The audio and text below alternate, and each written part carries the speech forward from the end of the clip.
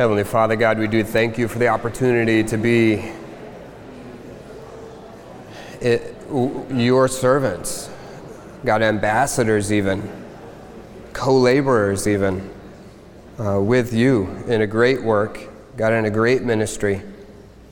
Lord, you said that you came to seek and to save that which was lost, and then you invited us into that ministry, and you invited us to be a part of that. God, that's not something we take lightly. God, what a great privilege, what a great honor to stand with you in the mission. God, be glorified in it. In Jesus' name, amen.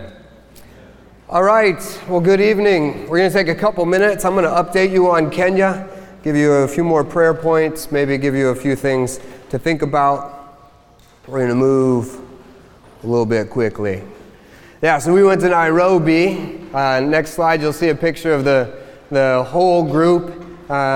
You saw one from Cheney. There's another one. So there's the group that we were with. Now, missions is an interesting thing because when you get out and you just trust the Lord and you go and you're somewhere in the world, who knows what's going to happen? For good, for bad, for odd, just, out of the box. Anything can happen because there's an enemy or just because the world is weird. So as we went, we got to meet some awesome people. Some of these people I had never met before. There's new people in the church since I was there last. I was with Miles on the very first team that went a year ago where we were evangelizing and inviting, and since then those people have been evangelizing and inviting and bringing, and so it's exciting to meet some new disciples. That was really exciting. Next slide, we also just get to meet Lightning McQueen. Yeah. Who knows what's going to happen? You just follow the Lord and you just decide to go for a hike one day in a Kenyan jungle and you meet Lightning McQueen right out there. So there's that. This is the least exciting slide that I have. This is the least exciting person that I met. No, I'm serious. Yeah, I'm serious. For real, because there was no spiritual interaction. I have no great news to tell you other than it's some famous guy who's on some movies. And we happened to bump into him. The slide you saw before is far more exciting than that slide right there.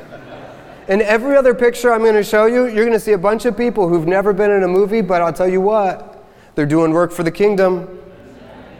That guy, I don't think so. Not that I've heard. You learn things about people. I learned on this next slide, I learned that Cheney's as tall as a giraffe. I didn't even know, but he can stretch a giraffe out as far as it'll go. When he stands up fully, that's how tall he is. We saw God answer prayers. Cheney mentioned there are young men that want to seek the Lord. That is something that Cheney specifically was praying for. You see some of those guys right here. Some of those young men just got hungry for the Lord and fell in love with Cheney and fell in love with the Word and want to get discipled. So praise the Lord for that. On Wednesdays, they decided they're going to protest. We were scheduled to leave from India. You made me say that. I saw Doug. Kenya on a Wednesday, and some of you may have heard, and I know some of you were praying for us. We needed the protests to stop so we could get out of Kenya. Next slide. This is what this is just. This was on social media.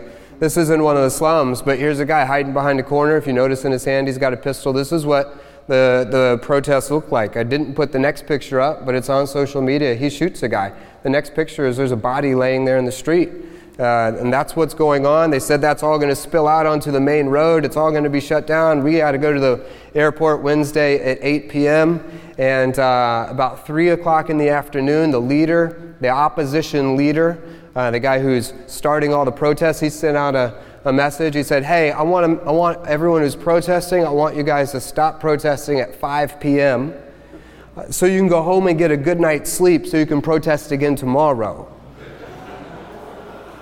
Because the heart of the king, it's in the hand of the Lord.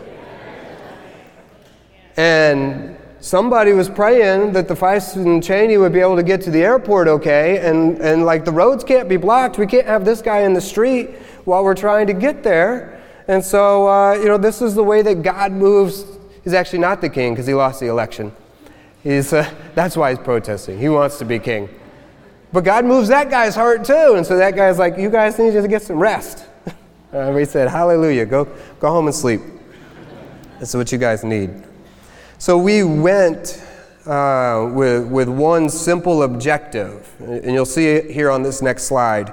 From 2 Kings chapter 19, starting in verse 29, it says, "And this shall be a sign unto thee. Ye shall eat this year the things that grow of themselves, in the second year that which springeth of the same, in the third year ye shall sow and reap and plant vineyards and eat the fruit thereof." In verse 30, "And the remnant that is escaped of the house of Judah shall yet again," here is our vision, "take root downward and bear fruit upward." This is a very young body, and the primary goal was not to again go and do a big evangelistic campaign, not to see if we could get a lot of fruit, but actually to work on establishing roots.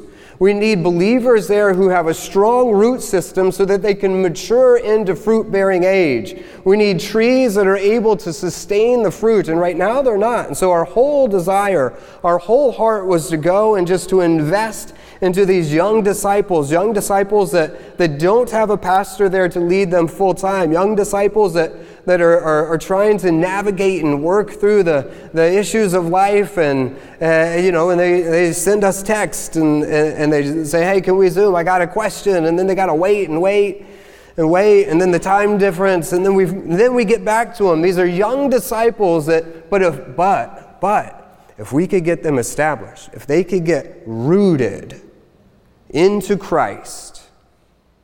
And the only way that we really know how to do that is to root them into God's Word. If they would get rooted into God's Word and learn to trust His Spirit and His leading, well, the root of the righteous yieldeth fruit. Then they'll be ready for the fruit that God will give them. And I know that there's a big harvest there. I know there's a lot of fruit that God wants to give there. So to establish that deep and strong root, just to help to build maturity into that core group. That's why we went. And it's a very valuable, necessary reason for us to go. It's maybe not as fancy and as shiny as like taking a big team and going to the streets and going to the schools and evangelizing all the time. We sat down, just like in this picture here, we sat down with men almost every day, and we just opened God's Word, and we were teaching them how to walk through God's Word and to trust what it says. That's it. I say that's it like it was just a small thing. That's what they're getting. And that's a big thing. In this picture, you saw it earlier, that's Ken and Sebastian in the Disciples Indeed shirts. They finished discipleship.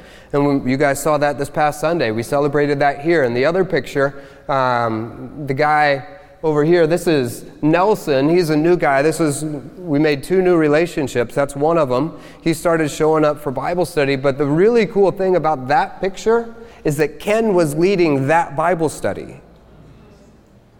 We're trying to teach Ken and envision him to say, you take what you know and just start giving it out. Lead people into the Word. Open the Word with people. We're trying to impart a similar philosophy to what we have here. If you just sit down with people and invite them to look into the Word of God, and if they continue to do that with you, God will reveal Himself.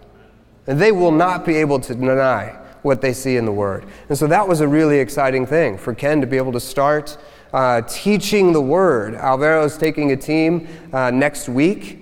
We talked about this a few months ago, but their vision is to go and actually to teach the core group how to do discovery Bible studies, to give them a creation to Christ lesson set. And so we were just kind of setting them up and laying the groundwork for that so Alvaro can come on the heels and teach them that. Sebastian is an engineering student at the University of Nairobi. I think there's like 50,000 students. And he's the president of some student, of all the students. He's the president of all students in Nairobi. At that university. Jeanette was saying that people who hold this office oftentimes go into real politics and even become, presidents of the country. This is a big deal.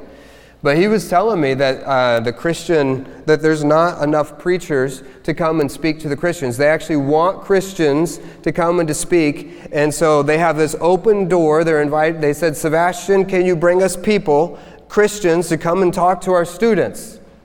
And Sebastian said, I think I can do that.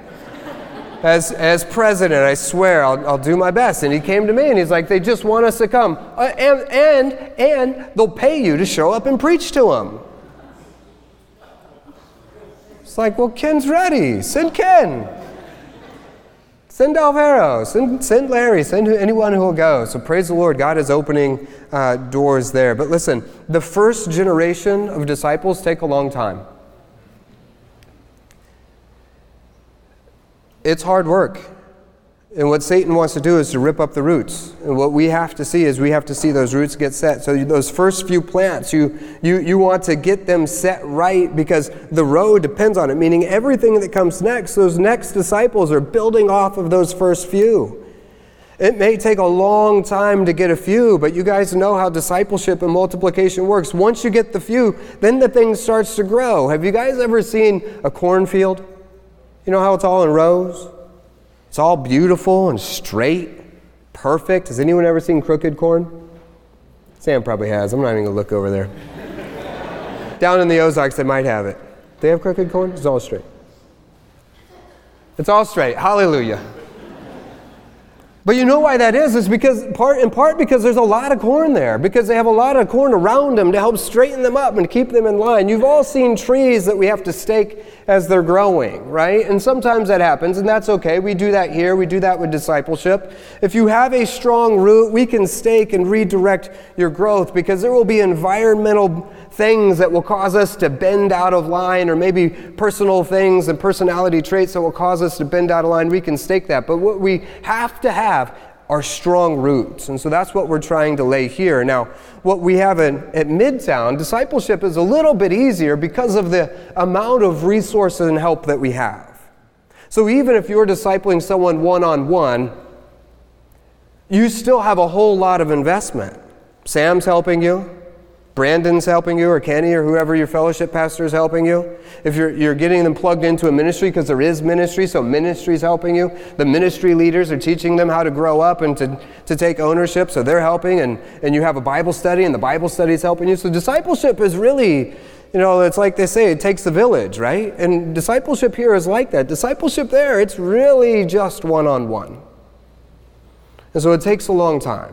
And so be praying for that first generation of disciples. Deuteronomy 31. What's on the next slide? I don't know where we're at. We got to go fast. All right, let's look at this slide. Deuteronomy 31. Gather the people together. Here's some prayers. Gather the people together, men, women, and children, and the stranger that is within thy gates. This is a prayer for Kenya, as was mentioned. There is not a men, women, and children unit in that church. There's not a healthy body. A healthy family. And so we're praying for a family so they can all come together. Why? That they may hear and that they may learn and fear the Lord and observe to do all the words of this law. That's what we're training them to do. Bring everyone together, hear the law, fear the Lord, do it. And this is cool. And that their children, which have not known anything, may hear and learn to fear the Lord their God, as long as you live in the land whether you go over Jordan to possess it. In this picture, we did an outreach, a soccer event, and it's hard to see, but Ken is in the front. Ken is preaching the gospel. We just gathered these men and children, and Ken is preaching, and over here in the blue short pants and the red shirt, that's Brian. Brian is new to me. Ken's preaching in English, and Brian is translating in Swahili because it's a mixed group, and they speak both of these languages. And so here they are. They're gathering them together, and that's what they're doing. So pray for that. Pray for the outreach. Pray for the opportunities. But here's what we're trying to get. We're trying to get Ken deep roots. As we're there beside him, we're helping him. We're teaching him how to share the gospel. We're teaching him how to preach. We want them to get established. Next slide. What's the next picture? Okay. It's also exciting Because right now, we just paired a number of disciples. So there's also 4 women who just got paired up. Duncan is actually discipling Brian, who you just saw, and Ken is the apprentice there. So that's going to be a really great relationship. Again, another opportunity for them to strengthen and come along. Pray for those relationships. Now, this idea that the first generation is really hard, that it takes a lot to invest in that first generation of disciples, that the first generation of disciples, they matter a lot.